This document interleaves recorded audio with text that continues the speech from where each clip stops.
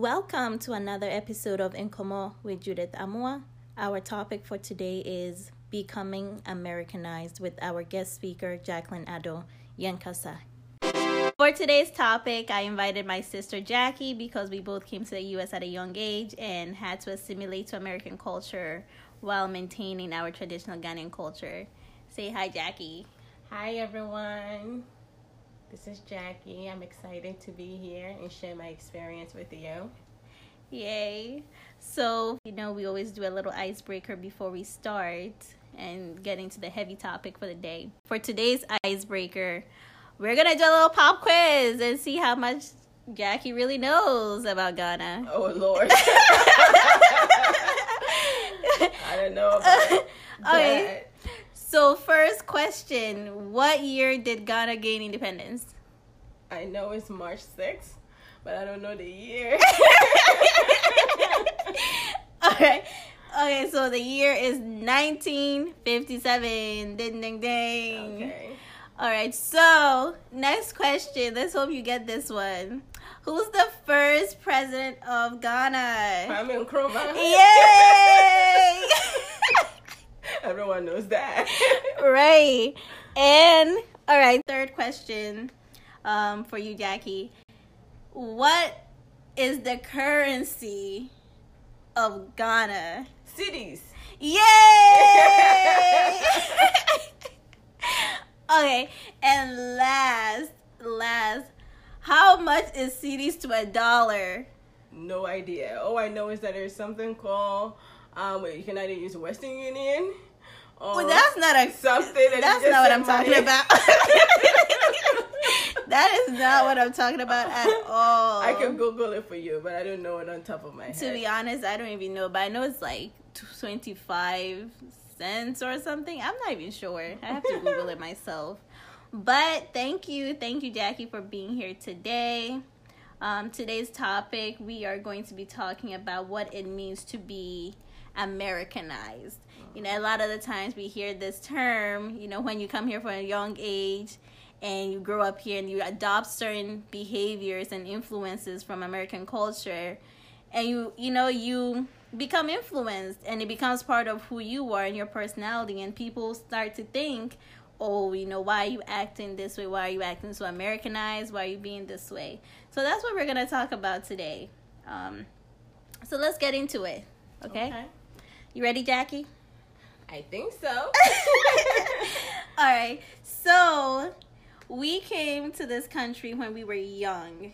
I always thought that we were first generation immigrants, but I have come to learn that we are actually generation 1.5, and that means that we were born in a foreign land, but we came to the U.S. at a very young age. And it is an important distinction because the first generation, which will be people like our parents, and the 1.5 generation of immigrants have very different experiences. The old people, they came here, they had their set of traditions, they had their mentality, they knew what they came here for. But us who came here when we were very young, or those Ghanaian children that are born here, it's a different landscape because you get caught up between two cultures. And it's hard not to be influenced by both, because those are the two lives that you live. Those are the two things that are around you that is influencing how you behave, how you think, and how you perceive the world. So I was going to say our experiences as generation 1.5 is very different from that of our parents. And when we came here, we were young and impressionable and just beginning the journey into adolescence. And most of us know that at that stage of life is when you are trying to figure out who you are trying to make sense of the world and your place in it. So coming from Ghana to America was a huge transition for someone like me who was just about to go through puberty and trying to figure out who I am. With all those changes that were going on inside of me, physically, emotionally, mentally, and then having to change my environment, not to mention also coming into contact with my parents because we had lived apart for so many years, just the coming together with my parents again, it was a big transition. It was a big adjustment that we all had to make. So with that being said, I just wanted to know what you thought. Like, what was the transition like for you, coming from Ghana to the US? I think I agree with almost everything you said because it was a big transition. For me, it was like Dad came here in 1995, and I think 1996 or so. I think it was probably 1996 because I was born 1995 and he came here when I was 1 year after you were born. So he came here around 1996, and I remember when the whole family went to the airport and waved goodbye, and it was like a whole big deal. Oh, I don't remember. And then we went back from Accra to Dunkwao, and then so I grew up with Ma, and then we used to go to grocery shopping together, cook whatever. She used to teach, so she would pick me up. And so I was with her, and I remember growing up with her in Dunkwao, and then in 2001 she came here, and then when she came here we had to live with grandma, and then we lived with grandma till 2004 when we came here. So although we talked on the phone. How was everything going? I don't remember all that. When they would call like our grandparents, they're like, "Oh, your dad is on the phone." Right. Pick up the phone, and then you say, "Hi, how is America?" Whatever. But so you get to hear their voice a little bit, but then again, you're not growing up with them every day, so you don't really know how it is like. And so when we came here, like you said, it was like. It was a different feeling, because I remember coming down the escalator from the airport, and Dad was standing there waiting for us, and they had this big excitement in their face. Right, I don't think I even recognized them. And I'm like, it was like, yay, we're here. But from get-go, you can tell that even though we have been talking on the phone all this while, there was still some kind of like, like missing kind of like, 4 years of not being physically in contact with each other. And so the transition home was one, and then obviously in the American culture it's also a whole different thing. Talk about culture shock. I remember when I came here, I was so excited because this is America. Everybody dreamed to be in America. Everybody talk about this is where dreams happen. All dreams can come true in America. So there was the excitement that if I'm here, I can make it. So have that mindset. Right. And for me, the biggest shock of all was when I went to school.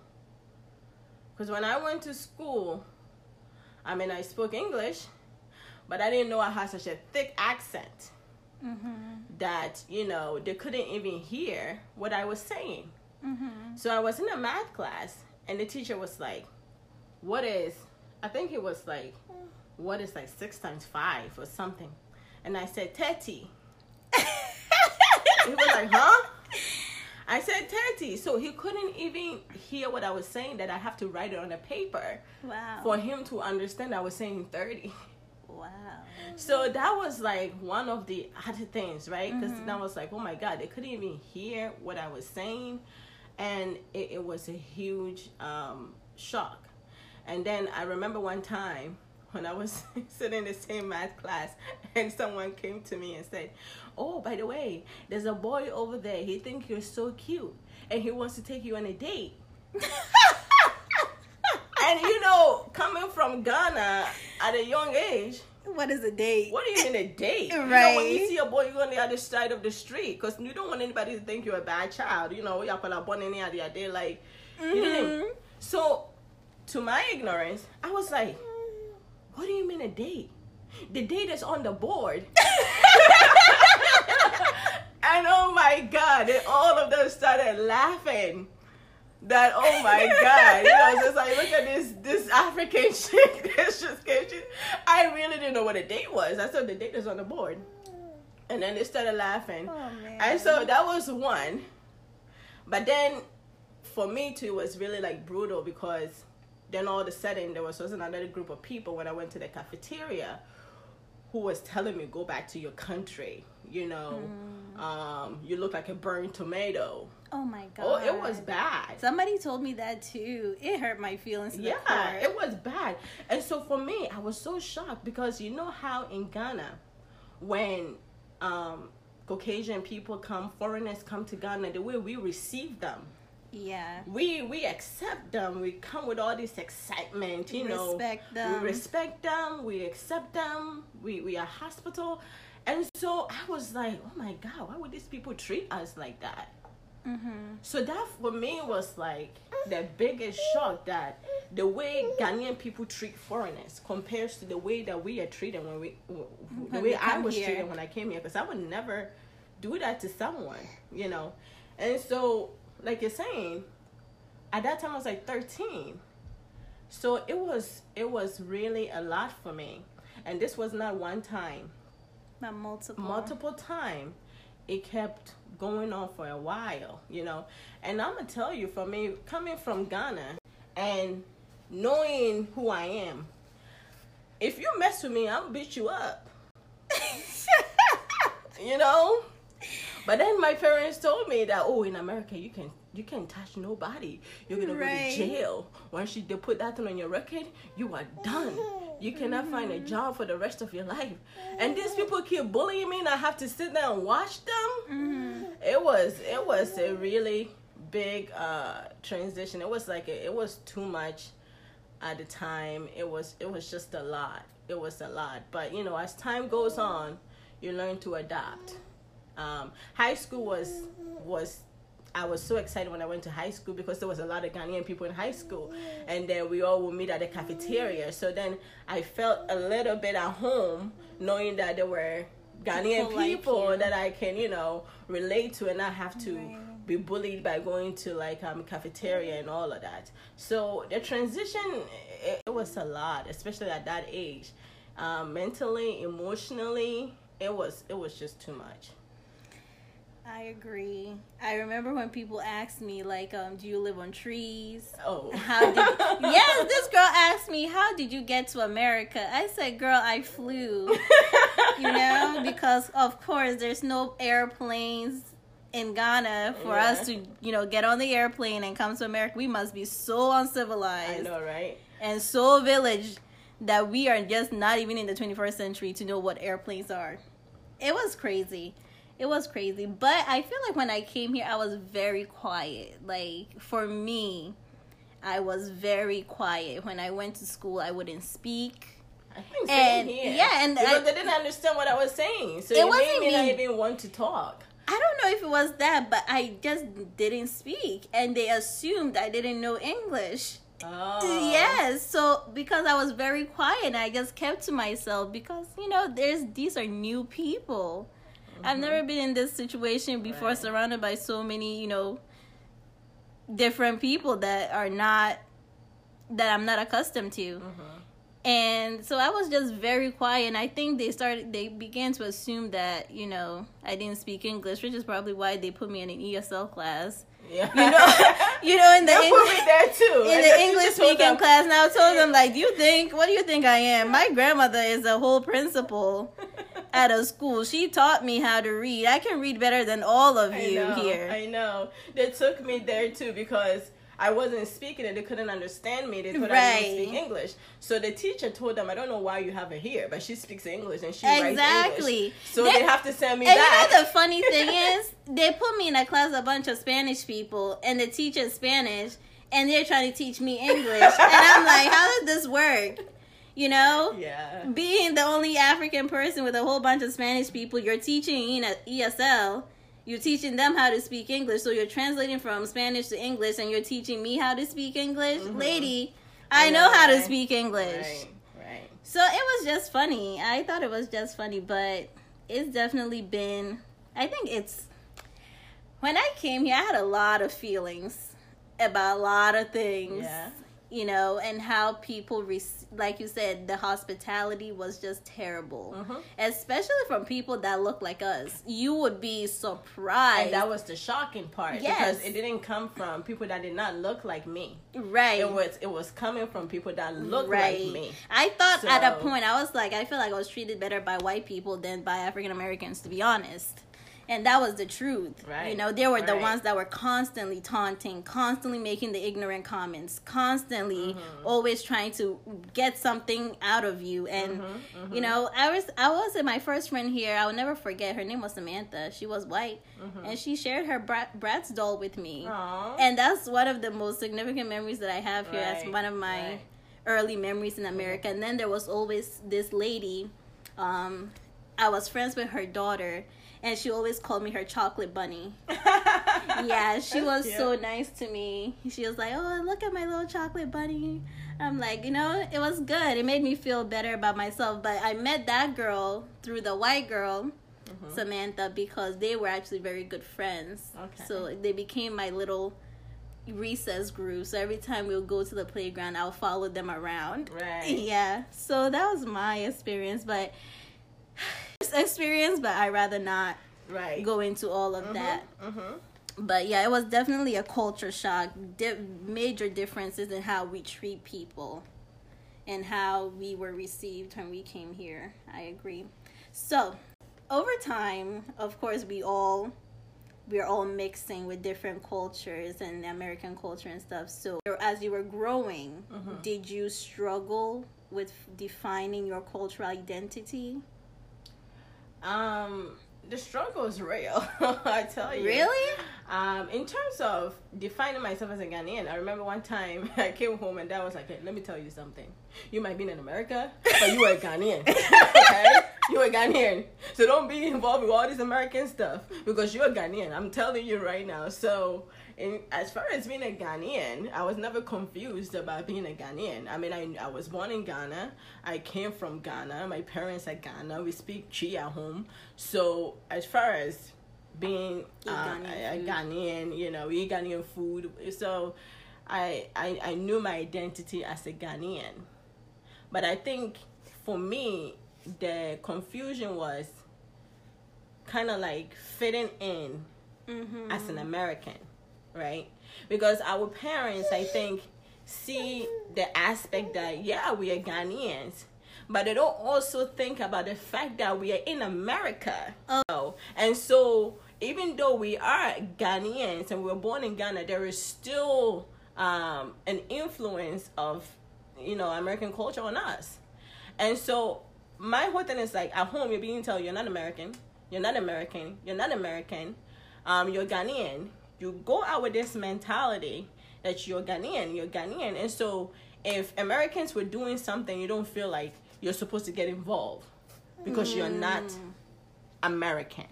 You're Ghanaian. You know what I mean? And so for me, that was the hard part. You know, I knew I'm Ghanaian, but then fitting in the American culture was the hardest. And that is where the challenge came from. Because talking about being Americanized, if you came home and you did something that was not consistent with the way that a Ghanaian person is supposed to act, then you're called, then your parents say, you're Americanized. You know, so that Americanized phrase was almost like a negative connotation to be associated with. Like, you know, you're Ghanaian, that's the good thing. Stick with being Ghanaian. But don't be influenced by America. And it's hard to do that psychologically because you live in America. You're around American people. You go to school with Americans. You go to work in America, you know, with Americans. So how can I live and say I'm Ghanaian but not influenced by the American culture? You know what I mean? Right. So that was I think for me that was like the difficult part, you know, of coming into in terms and saying that, listen, so what if I'm Americanized? There's nothing wrong with that. You know what I mean? There is a good and bad in every culture. But I think that being able to know what is good and picking what is good is better than trying to pretend that you're not part of the culture. Right. And I think that's one of the issues that I find with the older Ghanaian population is that they don't try to integrate into American culture. It's like, I'm Ghanaian, I come here, I'm around Ghanaian people, I work with Ghanaian people, I'm going to associate with Ghanaian people. I'm not going to even try to branch and try to assimilate and understand American culture. Right. And it's becoming a problem between them and the children, because the children, in essence, if they come here at a young age, they're going to be influenced by American culture. Of course. And they're going to pick up on American behaviors. Of course. And you're going to, as a parent, I mean, I'm not a parent, but I see it, and because I've experienced that cultural dynamic where you're growing up in America as a Ghanaian person, you're already an other because you're not fully American, right? And you're not Black American, right? So your experience is different. So now you're trying to decide: am I Black American? Am I Ghanaian? Am I American? What is Ghanaian it? American. I'm Ghanaian American. Yeah. That's how you end up, and that's actually something that I've come to terms with.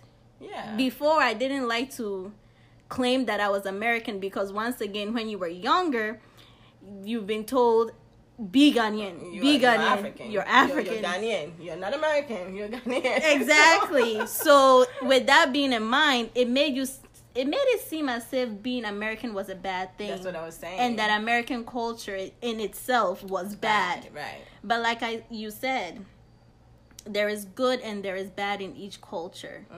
You know, and now I've come to the point where I can, peacefully say without any hesitation that I'm Ghanaian American, because that's what I am. I was born in Ghana. I came here at a young age. I am Ghanaian. I have a very strong Ghanaian cultural heritage. I know who I am. I know where I come from. I know my people. I know the language. I know the culture. But I also have perspectives that come from living in America. I'm also influenced by American culture because I've also lived a good part of my years in America. And as a matter of fact, you're still living here. Exactly. So, yeah. So I can't continue to say that, I'm strictly Ghanaian, because there is a part of me that is also very, very American. Right. And I see that a lot of the kids that I'm around, they feel that same way too, where there's like two different personalities that they have to be something other than themselves when they're home, because there is a certain way that you have to behave as a Ghanaian child. And then they go outside and there's like a different personality because they're trying to fit in with the rest of the world. Right. And sometimes I've seen that it's become so bad to the point that it clashes, and then the child completely disregards the culture and follows the American way, and then it becomes a whole set of problems in the house because you're acting like American, you're not acting the way you're supposed to as a Ghanaian child. Right. And I mean, I don't know how we go about correcting that kind of mentality so that these children can have the ability to express themselves at home without it being seen as negative or an American behavior when they're just being themselves. Right. It is difficult, but it all starts with education. I think that our parents can come to understand that, yes, we are Ghanaians, but we are also in America. And rather than strictly saying you're Ghanaian and you're not American, maybe, like I said before, let's just take the good and say, okay, there's nothing wrong with expressing yourself. You just have to do so respectfully. Right. We can agree to disagree. We may not see eye to eye, but we must respect each other. I think that's a good thing, that you can teach your child and to say, don't talk back. Right. You better not speak back. Because I'll tell you for firsthand, when you do that, it does affect, us. When we go into like workplaces and stuff. And I'll tell you, from working in corporate America, right? corporate America is not a place where you're waiting to be told what to do before you do it. Mm-hmm. You're not going to progress in your career with that attitude. And it's not a place where when someone says something about you, you're supposed to sit there and take it. Because people can lie on you. Mm-hmm. And you should be able to defend yourself.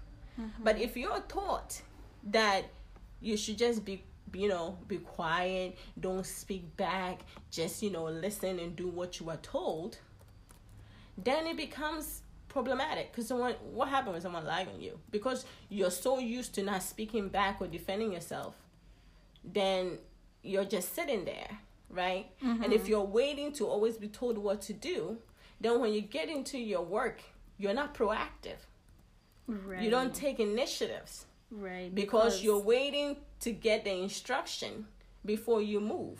Right. And when you do that, you might not be a timid person, but you might come off as a timid person. You may come off as someone who doesn't take initiative, mm-hmm. or someone who is not proactive, and that will not help you excel in your careers. Right. So, like I'm saying, we can take the good, and just in the good of this culture, and teach our children. Because I had that problem when I first came to corporate America, and I wasn't the only one. I have a Ghanaian friend who also was telling me the same thing, and how she felt so intimidated to even look in the eyes of her boss. Because, we've been taught to respect authority. When Right. somebody in a place of authority speaks, you don't speak at all. Right. How dare you Mm-hmm. talk back to me and give me your opinion and Right, what you right. think. Or even in the Ghanaian culture, I was told that even for some people, like, and this was what I've been told, like, even if when your boss was talking to you, you don't make eye contact. Really? Yeah, some people, like, that is a way that you show respect, like not looking at them in the eye. Wow, I didn't even know that. So looking at them in the eye could also, and could in be- America, you gotta make eye contact, especially if you want to get a job. if you don't make eye contact, they feel like you're lying. Right. So, there's a whole, the whole, how do you say, like, understanding this culture and that culture. And so, I feel like you just have to learn how to navigate. But regardless of it all, you just have to also know where you at. Mm-hmm. Like you're saying, I don't think it's being two people. Mm-hmm. I don't think you have to act like two people where you're like home and you act like one person, and then when you're not home you act like a different person. I think you can just kind of know your environment, and know the people you're talking to, and be able to know how you can interact with your audience. Right. The same thoughts that I have, that I would not say it in a place where I'm surrounded by especially older Ghanaians, and people that have certain mindset, and there's a certain thinking or ideas that I would share with colleagues in corporate America or American friends. So it's just being able to know your environment and picking up, knowing how to choose your words and how to kind of like interact with your audience. That's true.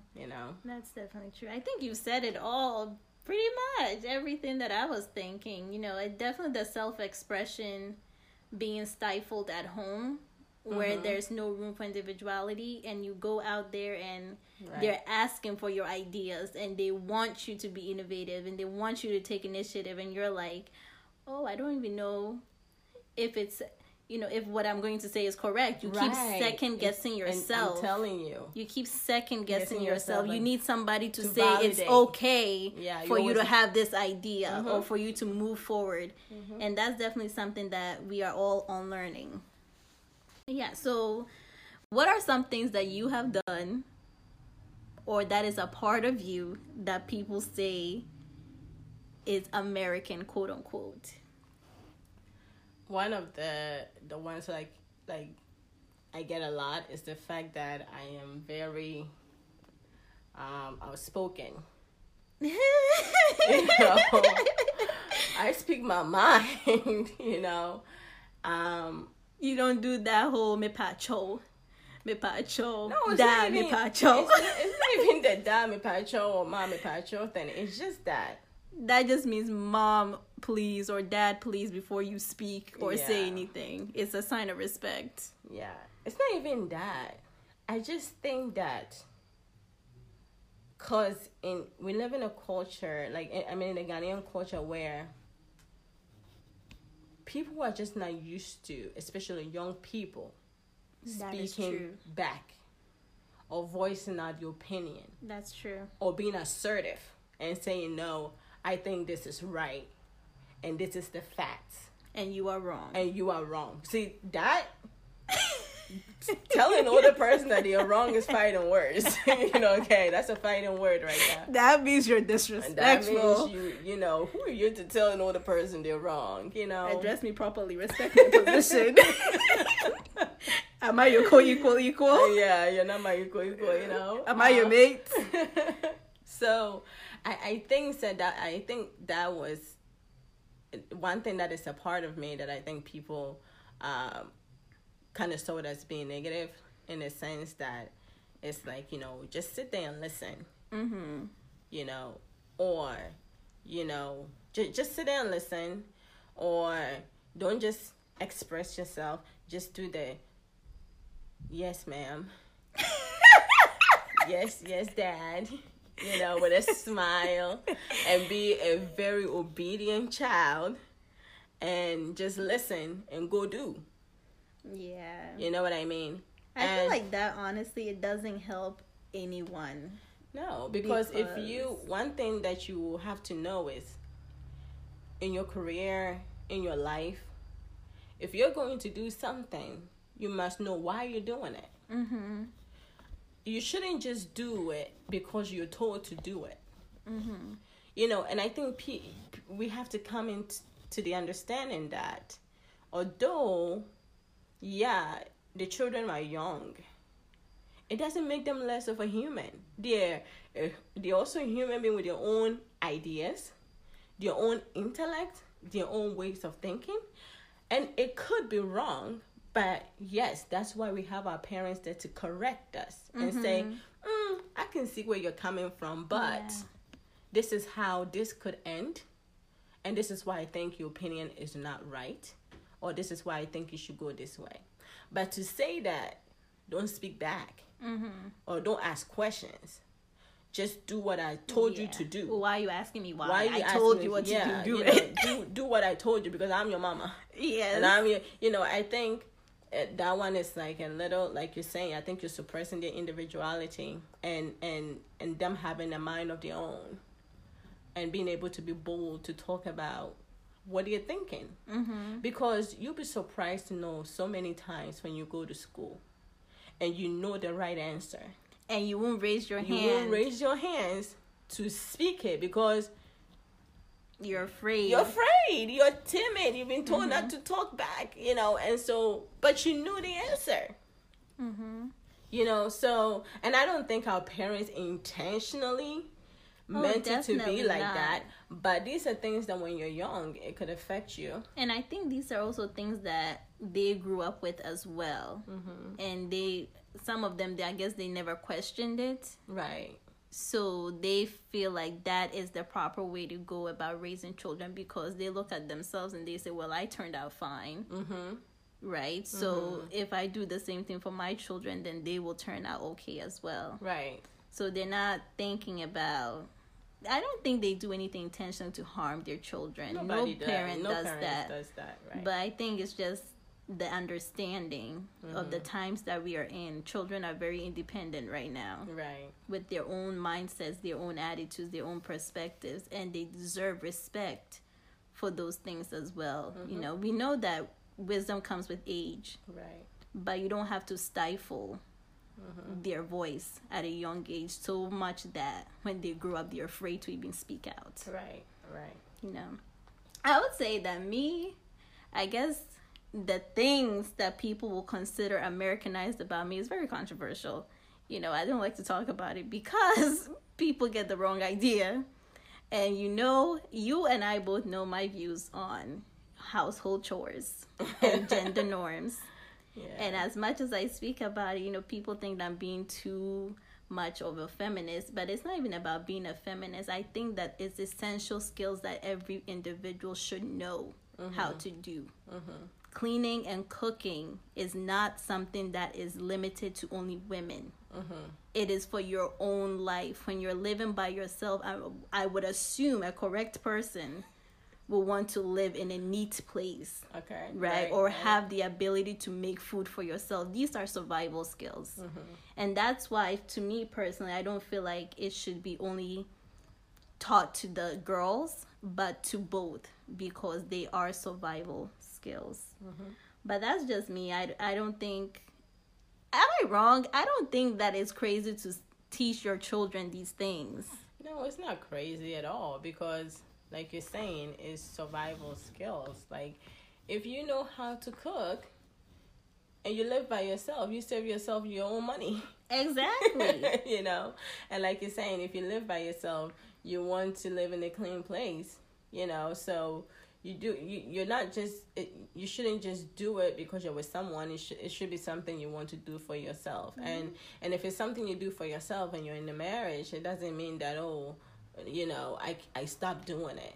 Right. It's two people living in a house. You want to make it enjoyable as possible. How can we make each other's life easy? That is what I'm saying, because a lot of times I see, immigrant parents that come, they're working multiple jobs. And I'm sorry, but household chores is a job in of itself. It's taxing on the body. It takes energy to stand there and cook all day. So I'm just saying, if you're there and if you're both able to do so, why not help each other out? Why does it have to be that, this is strictly, the kitchen is for women?